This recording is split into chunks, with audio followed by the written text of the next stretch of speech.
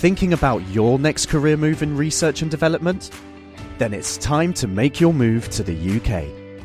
The nation that's investing £20 billion in R&D over the next 2 years.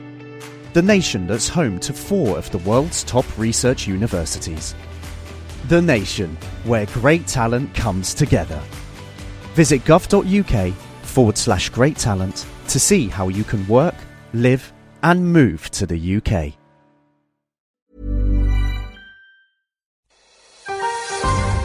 Boldly going where no science show has gone before. The Naked Scientists. Hello, welcome to this week's Naked Scientists with me, Chris Smith, and also with Helen Scales. Hello, Helen. Hello. Now, coming up, our scientists have stumbled upon a way to get much more oxygen around your body, and that could be good for mountaineers, of course, people with heart failure, and possibly also some Olympic cheats. How that works in a second. Also, how researchers have identified 2 new ways to stop Alzheimer's disease and sing a song of distance. Scientists have tracked the migrations of songbirds, and they've found that they routinely fly over 300 miles a day, which is much further than we first thought, and certainly not bad going for something that's not much bigger than your fist. Helen. Thanks, Chris. Also this week we're looking for love, at least the chemicals that control the processes of sexual attraction, bonding and ultimately falling in love. We'll be hearing how women broadcast subtle clues about their fertility, including making their voices sound slightly different when they're most likely to fall pregnant. We'll also find out why people who look more symmetrical are judged to be more attractive, and why it is that we've evolved to fall in love at all. Thank you, Helen. And we'll also be finding out whether there's such a thing as a divorce gene, because scientists are beginning to think that there might be. Individuals who have 2 copies of one particular variant of the vasopressin receptor gene are twice as likely to report that they have a crisis in their relationship in the past year, or twice as likely never even to get married in the first place. That's Larry Young, and he'll be here to tell us a bit about the wandering eye gene later in the programme. Meanwhile, if you've got a question for us or you'd like to get in touch with us, the email address for the programme is chris@thenakedscientist.com. The Naked Scientist Podcast. Powered by UK Fast, the UK's best hosting provider. On the web at ukfast.net. We'll start up with a roundup of this week's science news, and it could be that a sip of water containing a compound that boosts the ability of blood to transport oxygen around the body could help people with heart failure to exercise again. Well, that's according to a study published this week in the journal PNAS by a team of scientists led by Jean-Marie Laine from the University of Louis Pasteur in France. Now, they found that a compound called myoinositol tripyrophosphate, or thankfully ITPP for short, can help boost the amount of vigorous exercise that can be done by both healthy mice and mice with heart failure. Well, the team gave doses of ITPP to mice both as an injection and in drinking water, and some of the mice were normal and some had been genetically modified to have heart failure.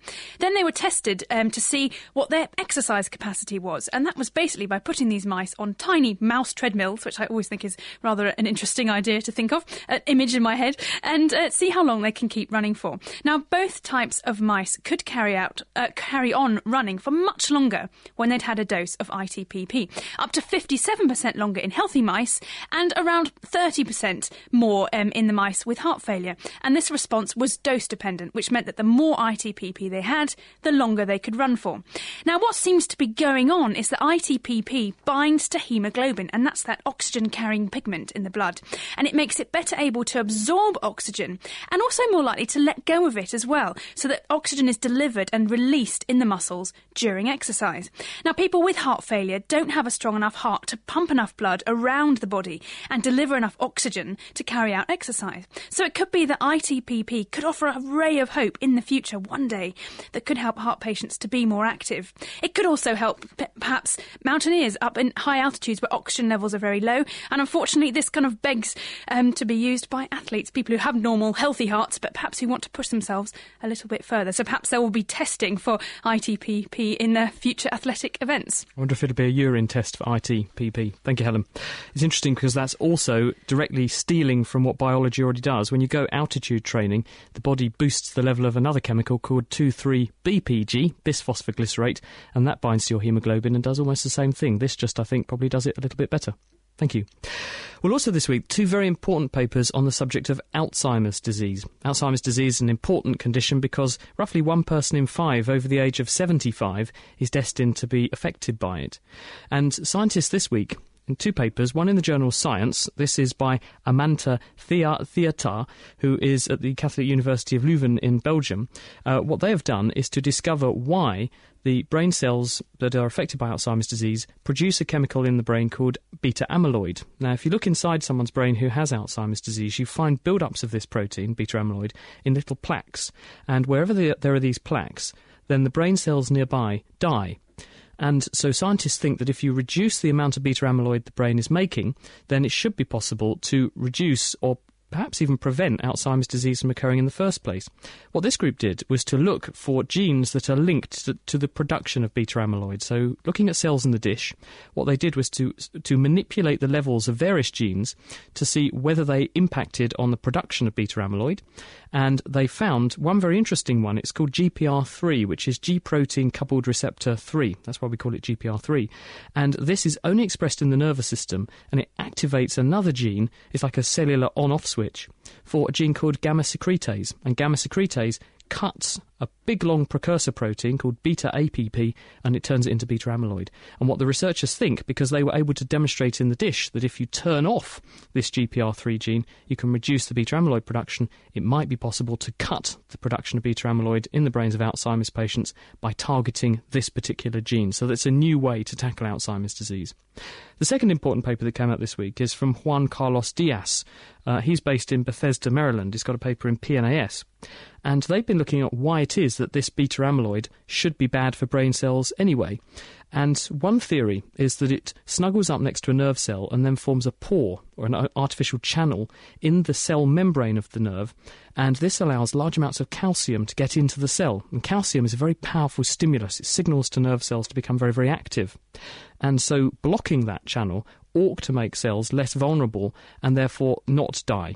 So just working in the dish, what they did was to make 2 molecules. One of them is called MRS-2485, another one's called MRS-2481, and these are capable of blocking these thought to be new channels created by beta amyloid. And when they did tests on cells cultured in a dish and they added beta amyloid to the cells and some of these molecules, the cells all survived, like control cells that had had nothing added to them. But when they did the experiment with none of their new molecule, just beta amyloid, the cells died. So this strongly suggests that they're on the right lines and they've identified 2 molecules that could be a new way to treat Alzheimer's disease in the future. Obviously, they've got to prove they're safe, they've got to prove that they work, but at the same time, certainly a ray of hope for an important disease. Helen. Well, my last story for the news this week comes from the world of the animals, and the news that a new group of birds has joined the ranks of long-distance endurance flyers, and that's the songbirds.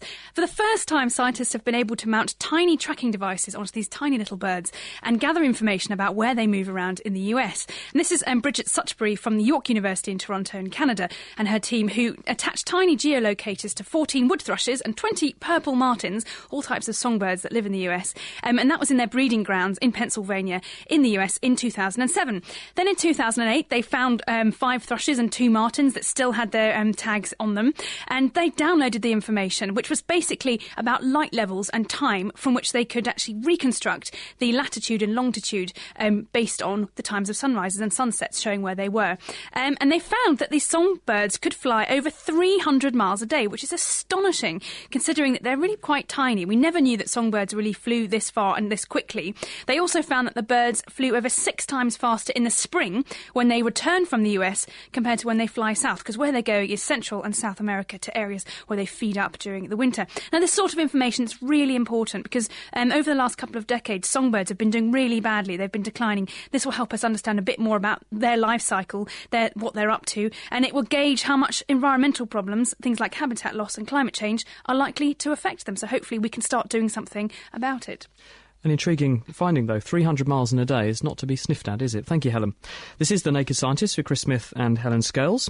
And also in the news this week, scientists at Georgia Institute of Technology in Atlanta have discovered the genetic root, here we go, of all teeth. They've been looking at a kind of fish called a cichlid, and they have teeth both in their mouth and also in the throat. And they've noticed that the development of both sets of teeth is controlled by the same sets of genes. The same genes also that control the patterns of the growth of hair and feathers in other animals, so they could shed some light on a number of evolutionary changes and questions that we're trying to answer. Well, Dr. Todd Streelman's one of the authors on this paper. It's in the Public Library of Science this week. Hello, Todd.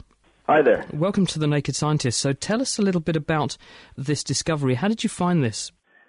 Well, we study a very unique group of fishes from Lake Malawi in East Africa.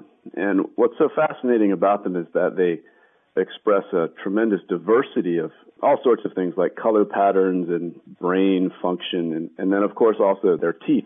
So we were able to make use of this natural diversity to begin to ask the question about how they actually make teeth in two different places on their body.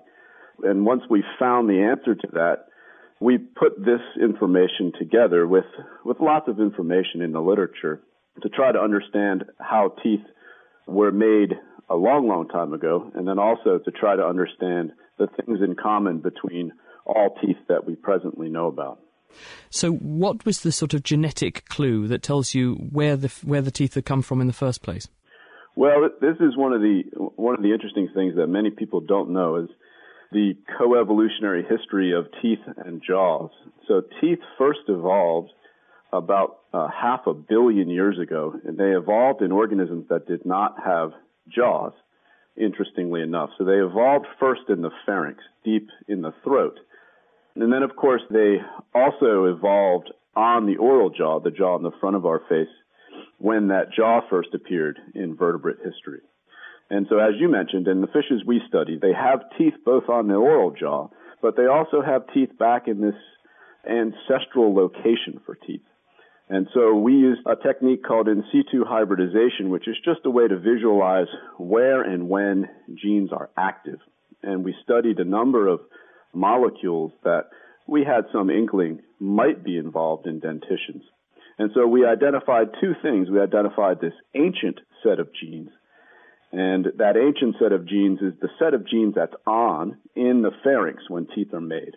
And then secondly, we identified a core set of genes, and that core set represents the gene network that's active in all teeth, from the fishes we study to sharks to mice, and of course in your teeth as well.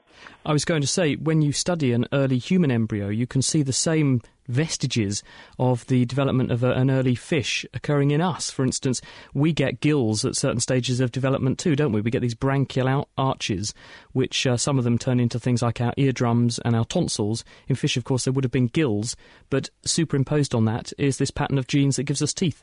That's right. And so there's a very old rule in evolutionary biology called ontogeny recapitulates phylogeny. And so that just means that in a very coarse way, if you look at a contemporary organism, you look at its development, you can learn something about evolutionary vestiges by studying early phases of its development.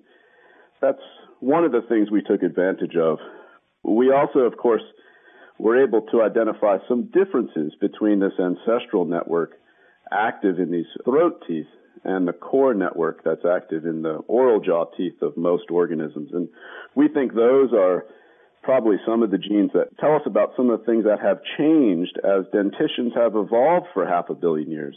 So, for instance, in the fishes we study, they replace every single tooth about every 50 to 100 days. And so this is one of those things that we think, and other people have suggested also, links teeth to other structures like feathers and hairs that also have this capacity for regeneration. Of course, your teeth are replaced a single time, but other mammals like the mouse never replace their teeth. So these are aspects of dentitions that have been lost as teeth have evolved, and some of those interesting regenerative capacities are still present in both the pharyngeal and the oral teeth of the fish we study. We'll have to leave it there. Thank you very much. That was Todd Streelman, who is from Georgia Tech and is explaining how they've found the genes that are the root of all teeth. And you never know, perhaps using those genes we might be able to generate a new set of teeth for mine when they clap out. Thank you, Todd. Keeping you abreast of the world's best science. The Naked Scientists. This is The Naked Scientists with Chris Smith and with Helen Scales. We're talking about the science of love and sexual attraction this week. So if you have any questions, the email address for the programme is chris@thenakedscientist.com. And there's another way to listen to The Naked Scientists, and you can chat about the science show with like-minded folks at the same time, and that's in the virtual world of Second Life. We're live at 10 a.m. Second Life time every Sunday, so if you want to join in, sign up for Second Life, visit the Scilands, and then search for Naked Scientists, and you can drop into our mansion, stretch out and relax on one of our sun lounges and listen to the show. Thank you, Helen. Quick question from Bill in Cambridge. He says there's quite a lot of water in the world, but how much is there in total? Does anyone know? Best estimate I know, Bill, is that we think there are 1.37 billion cubic kilometres of water on Earth. That's really quite a lot, isn't it? Now, it is Valentine's weekend. Lots of people have been sending and receiving romantic cards. I know I got one, very funny. Won't repeat it. It was a bit smutty. It seems to be that sending love letters at any time of year is becoming a lost art, so we have to confine it just to Valentine's Day. And sometimes, however, a text message can be just as romantic. But what about trying to send a hidden message?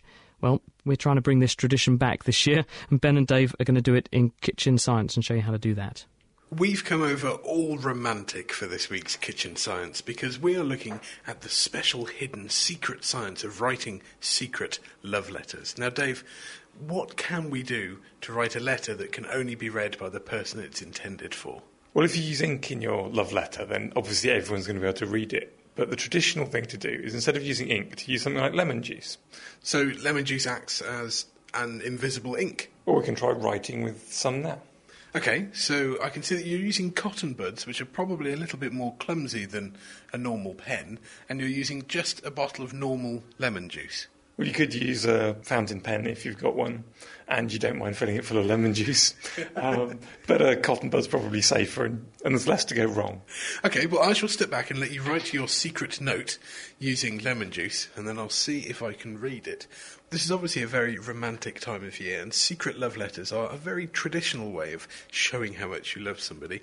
Now, I must admit it is a bit strange receiving a special love letter from Dave, but I'll do it in the name of science. So, have you finished writing yet, Dave? Yep, here it is.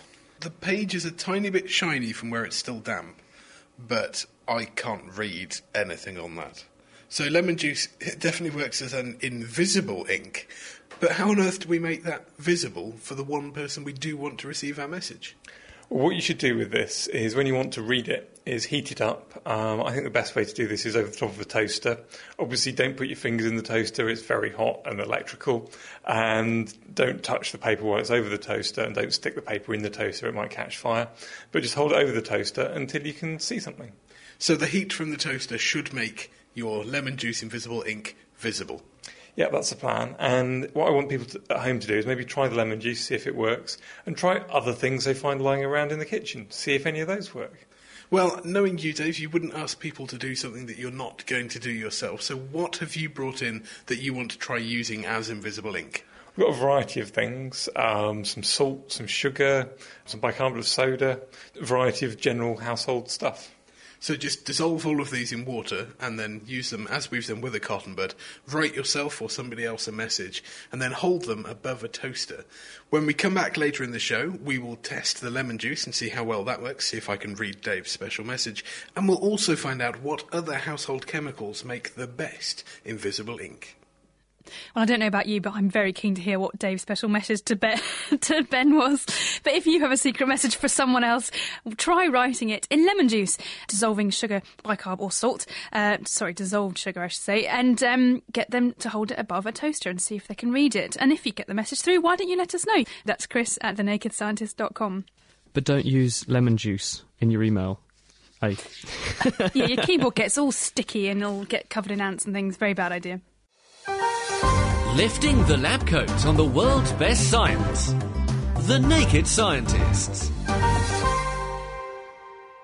It's The Naked Scientists with Dr. Chris and Dr. Helen. We're talking about the science of love this week. We're finding out why it is that people fall in love and whether or not genetics dictates that you're going to have a wandering eye. That's still coming up. Joan in Braintree got in touch and says, why do we wake up when we need to urinate? Well, the answer is it's a reflex. It's the same reason that you roll over in bed when you get uncomfortable. If you stayed in one position in bed all the time, all night, you would get what's called a pressure sore, because the pressure of tissue against the bed would stop blood flowing through that area, and as a result, result, you would end up with a devascularised bit of skin and it would necrose. Patients who are left in one position in hospital for too long get exactly the same problem. So the body has a series of reflexes programmed into it, even when you're asleep, so that you can react and respond to various stimuli with an appropriate thing. So if you're getting uncomfortable in bed, you roll over. If, on the other hand, your bladder's getting full, then your brain says, wake up, you need to go and use the loo. So it's an automatic reflex. Some people lose that reflex as they get older. Some people, of course, when they're very, very little, actually wet the bed because it hasn't developed yet, and that's why little kiddies have to learn to respond to those signals the right way, and that's all about potty training and bladder training. Now, why is it that we have that special someone in our lives? So special, in fact, that we want to stay with them for the whole of our lives rather than just go off and go out with multiple people. Some people do, of course, but on the whole, that's not the case. What's going on biologically is what we're asking to make us monogamous. Well, Professor Larry Young is from the Yerkes National Primate Research Centre at Emory University over in the States, and he's looking at the molecules that mediate this monogamy. Well, my research is really trying to understand the social brain, what makes us want to engage in social interactions and form social relationships. And the way that I've been going about doing that is by studying these interesting little rodents called prairie voles. Now, prairie voles look somewhat like a hamster. They're from the Midwestern United States. And what makes them so interesting is that, like people, they are monogamous. They form bonds between their partners. Now, you may think that that's not so strange, but in fact, in the animal world, only about 5% of species form any kind of relationship whatsoever with their partner. And so we do experiments to try to understand what is the chemistry or the genetics that is underlying their ability to form these lifelong bonds with the partners. What do you think the advantage to something like the prairie voles you're studying is to forming a monogamous bond? Because the fact that nature does it so rarely, as you point out, suggests that it could be disadvantageous under certain circumstances. Right. I think under most circumstances it probably is, at least for most mammals, disadvantageous for them to form the bonds. Because after all, if you're a male, in most cases you would think that your best strategy would be to mate with as many females as you possibly can.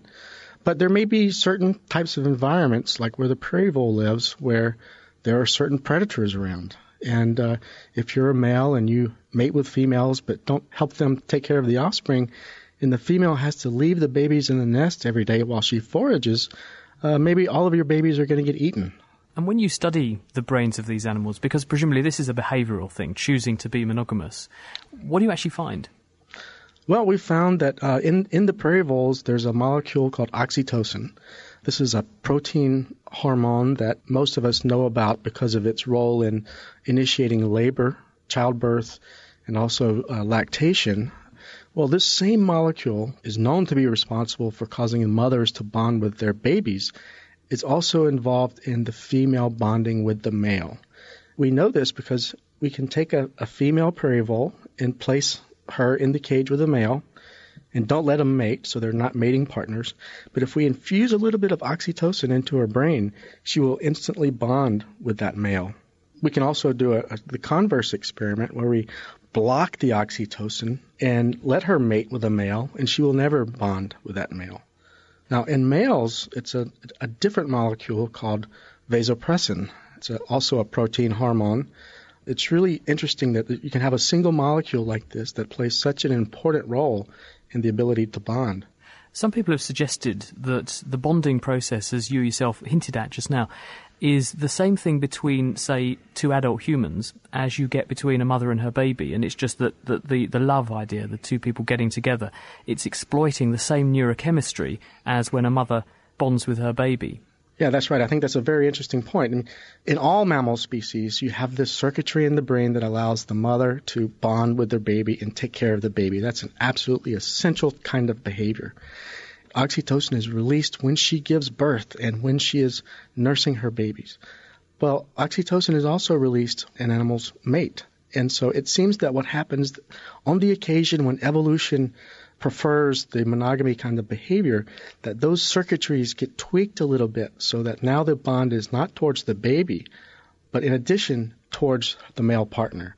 So having sex does actually drive a stronger bond, establish trust between a male and a female, and that could be part of the role of this hormone system to make people who are going to have offspring bond together so they'll take care of that offspring? We believe that to be true. In fact, we know that oxytocin is involved in that. And it's interesting that you used the word trust, because there have been some studies in humans now to ask, does this hormone really affect human behavior and human thinking?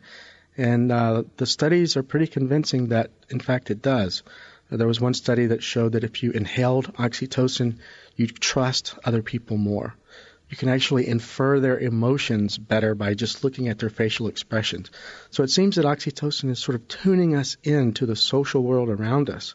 You mentioned that in females it's the oxytocin playing the big role, and in males there's a different molecule, arginine vasopressin. Why is there that dichotomy? And do the two hormones have the same effect in the opposite sex? They're just used differently?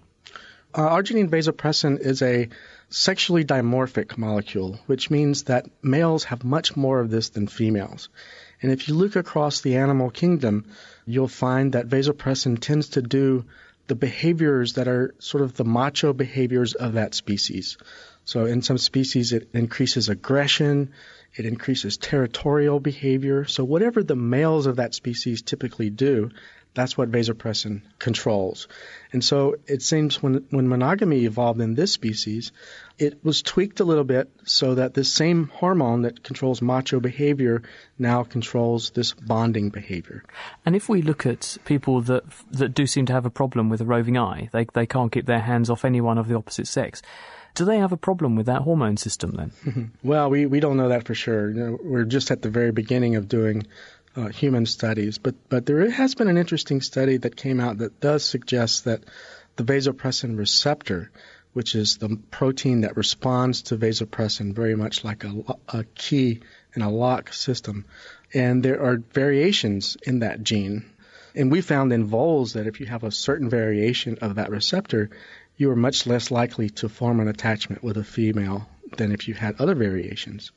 Well, a Swedish group has now done a very similar study in humans and found that individuals who have two copies of one particular variant of the vasopressin receptor gene are twice as likely to report that they have a crisis in their relationship in the past year, or twice as likely never even to get married in the first place, to remain in a live-in relationship but not commit to marriage. So it seems very possible that this system may, in fact, have some impact on our own ability to form relationships and the kind of relationships that we form.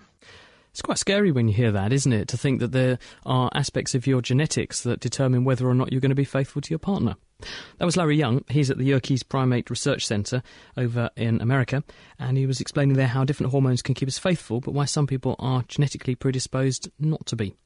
Now, this is The Naked Scientist with Dr. Chris and Dr. Helen. If you'd like to join us on our Love-In this week, talking about the mediators of sexual attraction, the email address is chris@thenakedscientist.com. So hormones do affect our sexual behaviour, it seems, but it also seems that they can affect how we advertise our availability. Dr. Marty Hazelton is Assistant Professor at UCLA, and she works on the changes we see in behaviour when women are at their most fertile. Well, we have Marty on the phone now. Hi, Marty. Hi. Thanks for coming on The Naked Scientist. Now, as well as sending out Valentine's cards, what other ways are there that we broadcast our availability or our fertility as well, if you like? Well, we found in several studies now that there are cues of fertility within the cycle. So there are subtle ways that women might be revealing whether they are in the fertile window of their cycle, whether they are near ovulation, the time when a woman is most likely to conceive. In one study, we found that women wore more fashionable clothing during that time. In another study, very recent study that was just published, we found that women's voices became more feminine on high fertility days of the cycle. By more feminine, how do you mean? What's the difference in the voice then? Specifically, so we recorded women's voices on two points in the cycle. One during the fertile window, the day of ovulation, or several days beforehand, and then another period shortly after that, but before menstrual or premenstrual days. we did hormone tests to verify that women in their high fertility window were in fact close to ovulation. Then we took those vocal clips and we submitted them to acoustical analysis to see what the differences were between them. We have a couple of those recordings now, so shall we have a listen to those and see what they actually came out like? So first of all, we have one, I believe, that came at the low fertility part of the cycle. Hi, I'm a student at UCLA. And we should point out, actually, that we've changed the voices a little bit so that you can't recognise who this is. So it's a little bit robotic, but that's just to keep their identity hidden, but that's fine. So that was the low fertility one. Shall we have now listen to the same person at a different time, more fertile time of the cycle? Hi, I'm a student at UCLA. So what do you think that's telling us? That's a great example. So the thing that we found that differentiated high and low fertility voices the most was vocal pitch. Women's voices are higher in pitch than men's. This is one of the things that differentiates the sound of a male and female voice. And hormones are associated with the onset of those sex differences. So when girls go through puberty, their voices begin to sound more feminine. And in particular, they become higher in pitch relative to boys of the same age. So we suspected that estrogen might play a role in this, and therefore we suspected that it might show differences across the cycle because estrogen varies across the cycle along with other sex hormones, which is precisely what we found. So it seems it could be these hormones that are changing our voices. And I presume, are we aware of this at all? I don't suppose we are. No, I don't think that we're aware of any of these subtle clues of ovulation. In another study that we did, we found that women reported feeling sexier or more attractive on high fertility days of the cycle. They didn't know. We weren't asking them, so today is a high fertility day of your cycle. How do you feel? Instead, we just asked them questions repeatedly over a series of 35 days, and we found that they reported a slight upswing near ovulation and how attractive they felt. So it's possible that there are many cues that are linked with attractiveness, including vocal femininity, that change across the cycle. So, and what happens when, because a lot of women these days are on the pill, which means that their hormones aren't moving up and down in that same way, and we don't have those peaks in fertility because our bodies are being convinced that they're actually fertile all the time. Do we know if that's having any effect? And are women on the pill putting out different signals, perhaps? Well, so one of the clues that led us to do the voice study was that women on the pill, so around menstruation, there is thought to be a phenomenon of increased vocal hoarseness. Women who are professional singers report this. There's also some suspicion that women on the pill who are professional singers suffer some sort of a decrement in their vocal abilities. So it's possible that by taking the pill, these cues that would naturally vary across the cycle are blunted and removed, and voices might be overall slightly less feminine. We don't know that from our research, but that was some of the speculation that led us to do the study. Thanks, Marty. That was Marty Hazelton from UCLA telling us about how women subconsciously advertise their fertility with changes in their voice and sometimes the way we dress as well. Laying the facts bare. I say. The Naked Scientists. It's The Naked Scientists with Chris Smith and Helen Scales, and we're talking about the science of love. Now, have you ever spotted someone that you just don't seem to be able to take your eyes off? The reason is that the person is possibly a bit more symmetrical than most. It's been known for a while that the more symmetrical a person is, then the more attractive we tend to find them. But Dr. William Brown, who's at Brunel University, has been using three-dimensional scanning technology to look into the area a little bit more closely and to see just how finely tuned our senses for symmetry are. So we sent Meera Senthilingam down to Brunel to find out more about the research and also to find out about her own symmetry. Well, we've been doing several things, looking at the associations between symmetry and bodily attractiveness, and also trying to improve the ability to measure these subtle asymmetries between the left and the right side of the body. Now, these asymmetries, I need to point out, are subtle. They're so subtle that we need to measure them with very precise equipment. And so what have you been doing here at Brunel to look into this? I met up with some people from the School of Engineering and Design who had purchased a 3D body scanner that's used in the medical and textiles industries to get three-dimensional images of the human body quite quickly, about 5 to 6 seconds for a scan. 24 cameras around the individual, flashes optical light, and puts together a surface scan of that person's body. I'm using it for the first time to measure the subtle differences between the left and the right side of the body. Okay, so we are actually by the scanner, so it's my turn to actually go inside and have my body scanned. So, well, you've already taken my height and my weight, so now I guess I just have to get inside. Welcome to the NX12 TC Squared's new 3D body scanner. Place your feet as shown by the footprints on the floor and grip the handholds. When you are ready to start your scan, press the button on the right handhold. Okay, so I've finished my scan now, which was quite a surreal experience, actually. And we've got my body up here on the computer. So what can you see so far, Will? Because it's three-dimensional information, it's called a point cloud display. There's thousands of little points on the body. The actual image is quite amazing because it is an entire person made up purely of lots and lots of dots, and so there is a measurement at each of these dots. Exactly, and in some traits there's sub-millimeter accuracy in measurements, and what it's done is it's measured everything from girths to lengths. It tells me the waist circumference, the hip circumference. What's my leg length? We could do something like we could get your ankle girth is... Your right ankle girth is 269.9 millimeters. I cannot just eyeball this and say that you're more symmetrical than, or you're more asymmetrical than average, because we need to put this into a statistical software and compare you to the rest of the sample. It's very strange, actually, just so seeing myself there made up of many, many dots. So you had people analysing and rating then these 3D images of the samples you had? Yes, they were simply rating the 360-degree videos for attractiveness. And so what did you find? What we found was if they're a male with more masculine body proportions, for example, broad shoulders, they are rated as more attractive. Females, though, with more curvy figures, are rated as more attractive. That's not the interesting part because we already kind of knew and expected that sort of finding. The interesting finding is that individuals with more higher degree of sex-typical features, what I mean is guys with more masculine bodies, are in fact more symmetrical in the left and the right side of their traits. And women with more feminized bodies and physiques are more symmetrical in their bodies. And both symmetry and your degree of masculinity are associated with the attractiveness ratings. What do you think that it is about someone being symmetrical that is reflected for them to be more attractive? A lot of people in general, it may not be clear to them that it's not the asymmetries themselves that we're probably detecting. The asymmetries themselves are tapping into something very difficult to measure is how good your development is.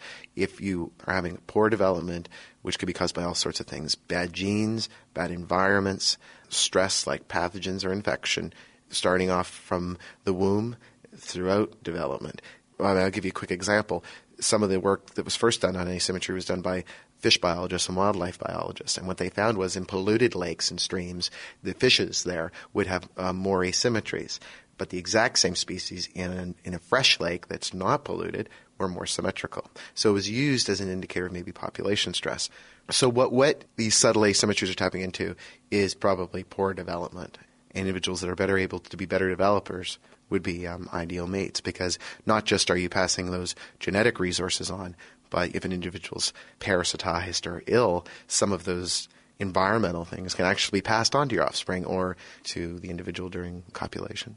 So I'm assuming then that someone's symmetry can actually change throughout their life as well. So is it fair to say it would probably be at its peak when they're actually at their mating peak? Exactly. That is the hypothesis. There is some cross-sectional data, which means different people across different ages, supportive of that hypothesis. Because I think a lot of people fail to realize that it's not like you're born symmetrical and you stay in the exact same symmetry throughout your entire lifespan. There's very few longitudinal studies done, tracking youngsters all the way till when they're older. Development is not just about a one gene for symmetry. Development's a very dynamic process. It's going to be difficult, given your conditions, to develop the symmetrical phenotype. What they seem to find is early on in development, when you're going through that kind of growth spurt and putting on weight, and the faster that rate is, the more asymmetrical you are, because that's stressful to develop, right? And when you start to get beyond that growth spurt and hit, like you say, a peak mating period, you'd be more symmetrical. After that period, there may be some decline. You may expect individuals to become more asymmetrical, and the rate of which will depend upon maybe your health and other factors. So, a person reaches their most symmetrical state and therefore their most attractive form to the opposite sex when they're ready to mate. That was William Brown from the University of Brunel speaking to Mira St-Fillingham. Now, William is keen for more volunteers to help develop his research, so if you think you'd like to take part, why don't you drop him a line? You can email him at william.brown@brunel.ac.uk. Thank you, Helen. Now, we are talking about the science of love this week, but since we're talking about the science of love and mating behaviour, why don't we look particularly at the purpose, evolutionarily speaking, of actually going to all that bother? It's a lot of hassle having to send Valentine's Day cards, having to buy boxes of chocolates and cook nice dinners. Why do we bother at all? Well, to help us understand a bit about the benefit of having sex in the first place is Robert Foley. He's the director of the Leverhulme Centre for Human Evolutionary Studies at Cambridge University. Robert, hello. Hello. Thanks for joining us on The Naked Scientist. So, why have sex at all? Why aren't we just cloning ourselves, reproducing ourselves? Why don't we just give birth to a copy of ourselves and populate the world with millions of clones of ourselves like Greenfly do? Well, I mean, sex has been around for millions and millions of years and is one of the ways of evolution operating. We don't fully understand why having two sexes rather than just one is the best thing, but once you've got it, it's absolutely critical. We often think of evolution as simply the survival of the fittest. It's how long you live that matters. It's not. It's how many offspring you have. It's how many of your genes you can get into the next generation. So for a sexually reproducing organism, such as any animal, it's absolutely critical, your mating behaviour and how you bring up your young. So much selection is focused on getting it right. What is the benefit of having two sexes and mixing genes up the way that effectively sex between two genetically unrelated individuals does? There have been a number of theories. Probably the best one is that it really jumbles up the genes in such a way that it partly allows organisms to adapt to new environments. So as the environment changes, you're not stuck with something by endlessly re-scrambling. You're raising, in a sort of lottery sense, the chances of something better coming which will help you survive. And the other is that probably the ability to resist disease is one of the critical factors in this, because we know that some of the diseases associated with, some of the genes associated with resisting disease are ones that evolve very rapidly and therefore would benefit from this reshuffling. I suppose nature's full of good examples of what happens if you do just clone yourself, isn't it? We have potato famines in Ireland. We have the loss of the Cavendish banana because of Panama disease, because bananas are all clones, aren't they? So I suppose that there is obviously a benefit because we're still here. We haven't succumbed to some horrible disease because we have sex. Yes, I think both systems, asexual and sexual reproduction, work very well in the right context. But I think once you're into very complex organisms, of which humans, primates, monkeys, animals, whatever, are some, it probably just would be completely impossible to deal with this asexually. But what sort of flies in the face of what you're saying, Robert, is the fact that I chose my wife and I've married her, I have two children with her. If I wanted to mix my genes up as much as possible, then I wouldn't just stick with one person. So why do I want to do that? Well, if we look again, it's easiest to sort of look across animals and we see immediately there's an enormous variety of ways of reproducing, and monogamy is just one. It's actually a very rare one. Most animals will mate in a very promiscuous way and then move on to the next partner. If we try and ask the question, under what circumstances do animals stay with one partner, the answer is, broadly speaking, it's where the costs of bringing up offspring are very high. And we know with humans, we have take a long time to grow, we have a large brain, it's very expensive for the mother, and so somewhere in our evolutionary past, there has been a general tendency to increase the amount of parental care, and that means that females have to be very choosy, and males have to hang around and help bring up the offspring in some way or another.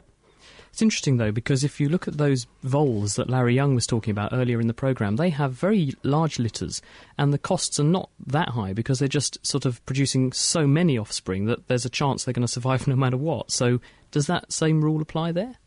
Well, there are a number of different reasons why. The other reason is where a male might not be able to defend an area or defend a number of females. In that sense, he's forced into monogamy. I think one shouldn't get too fixed ideas about monogamy and other forms.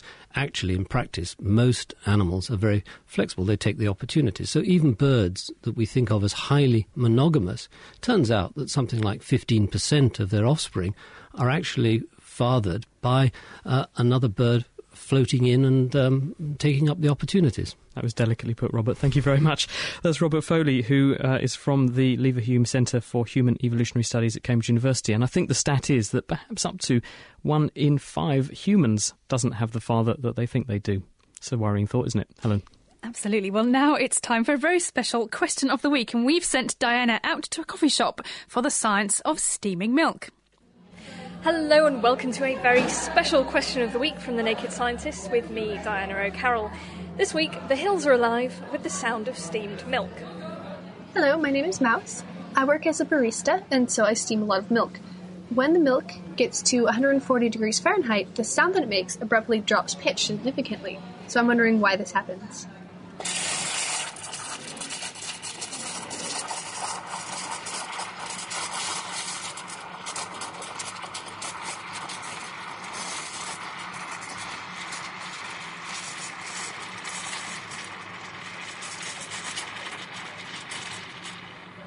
So what is it that's making milk change its tune? Hi, my name's Hugh Hunt. I'm from the Cambridge University Engineering Department, and we're sitting here in Starbucks in Cambridge. So I've got an experiment here which actually makes the effect more apparent. I'm actually going to fill up a mug with just some cold water, and then I'm going to put in a spoon of Alka-Seltzer. Now that's going to make it all fizz up. Now if I tap the bottom of the cup, you can hear a noise. I'm just tapping it there. Now I'm going to put in a spoon of Alka-Seltzer now and stir it up. And now, I don't know whether you can hear that, but the pitch of the sound has gone right down. And now, if we wait a bit, the pitch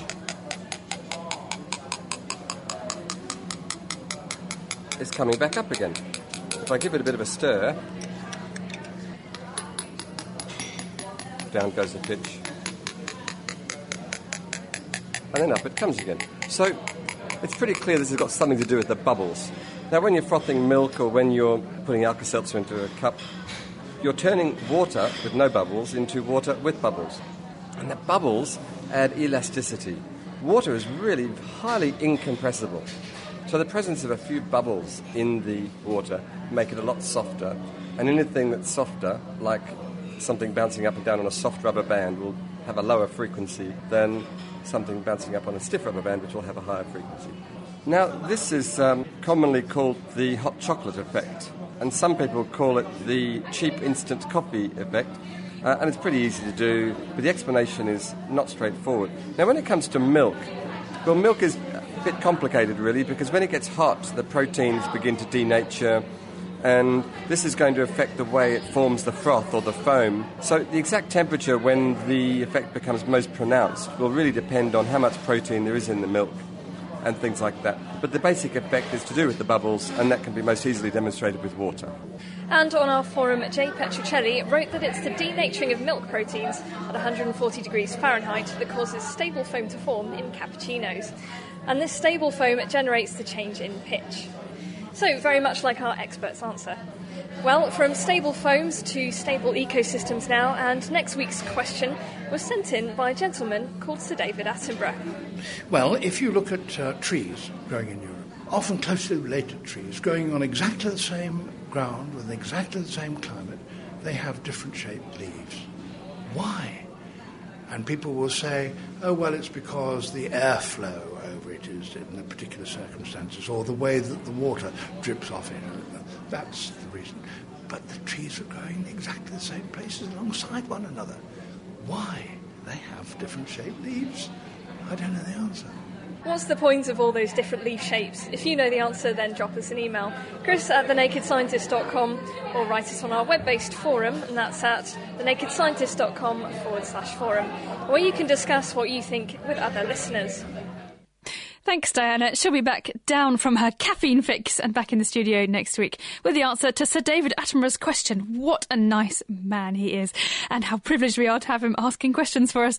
And in the meantime, if you have a science question that needs Diana's special treatment, then you can drop her a line. Send us emails on chris@thenakedscientist.com. I actually think it's a bit cheeky of David Attenborough to get Diana doing his research for his next TV programme. Don't you think so?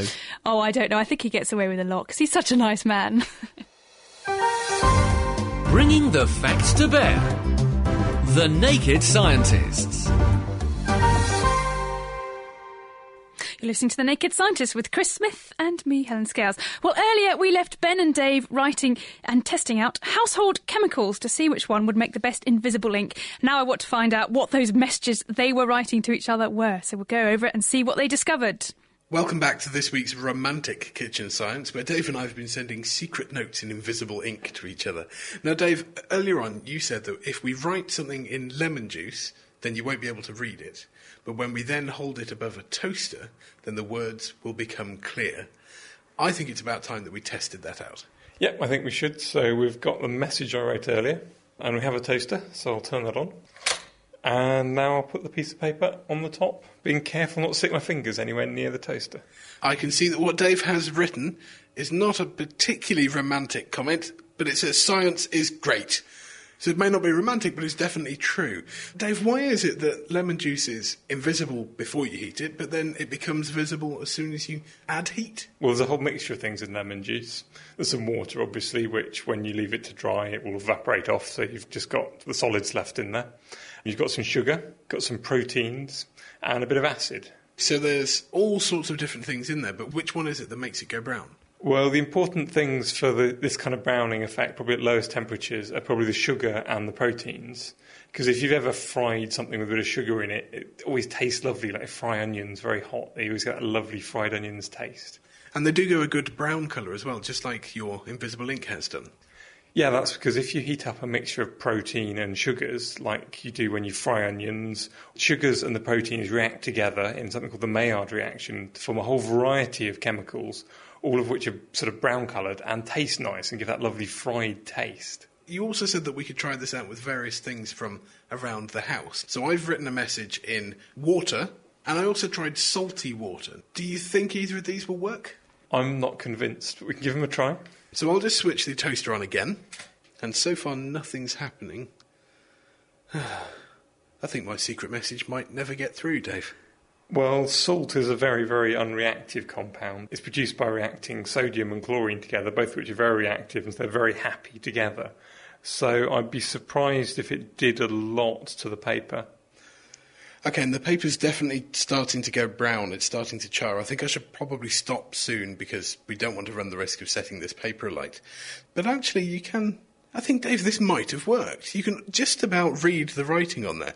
And in particular, the outline of the letters. Dave, would you care to see what it is that I've written? You appear to have written kitchen science. So, despite the fact that we don't have the same chemistry going on, it seems that actually salt may have actually worked. Or if you heat up paper enough, it will go brown of its own accord. Obviously, a little bit of salt will affect the temperature and the rate at which that happens a little bit. To be honest, I'm quite surprised. Well, the salt water was a bit of a shocker. We didn't think it would work, but it has done. And now we have plain water on paper. It's quite easy to see where the paper has been wet because it's distorted.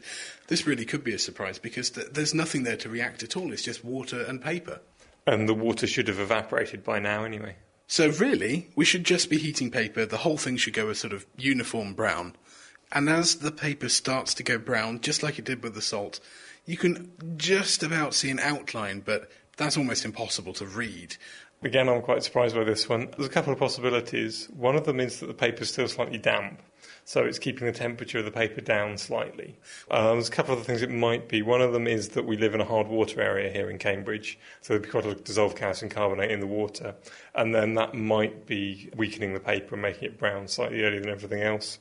Or it might be just that it's stopping the paper being flat and the shape of the paper is affecting how quickly it heats up, and so when it browns. OK, well, they obviously don't make very good invisible ink, but we found that you can just about get your message across using water or salty water. Dave, you were trying things that we expect would be a little bit better, so what have you tried?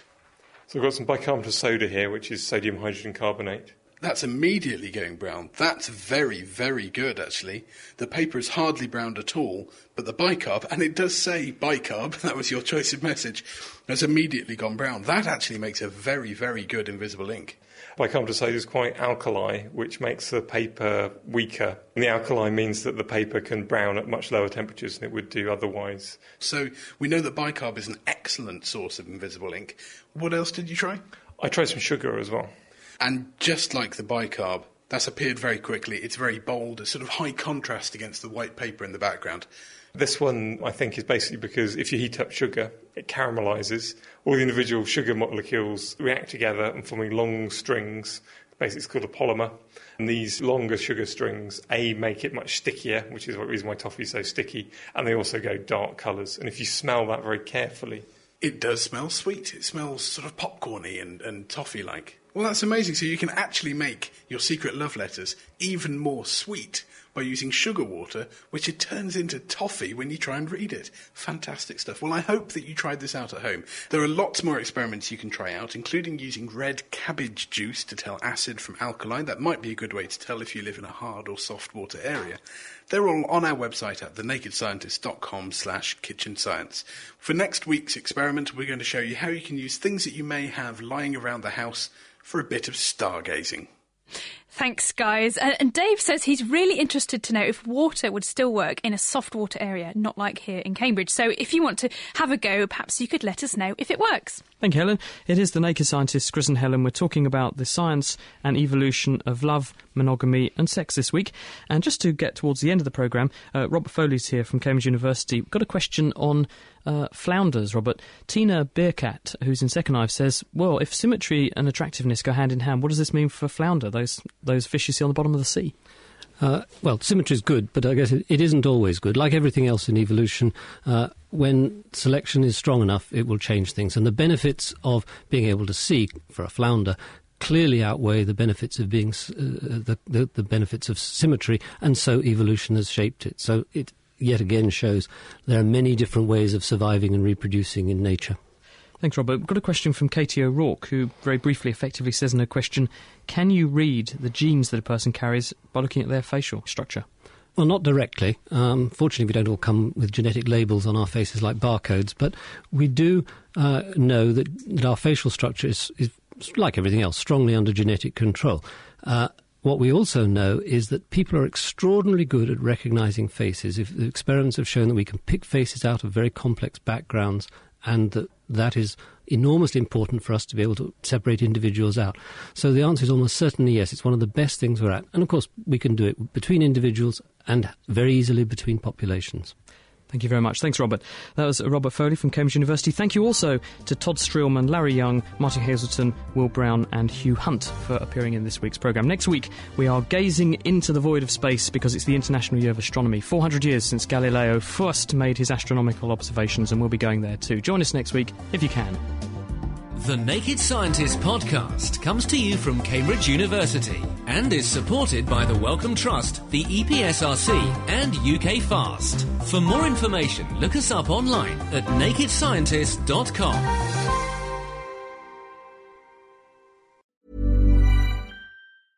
Thinking about your next career move in research and development? Then it's time to make your move to the UK. The nation that's investing £20 billion in R&D over the next 2 years. The nation that's home to 4 of the world's top research universities. The nation where great talent comes together.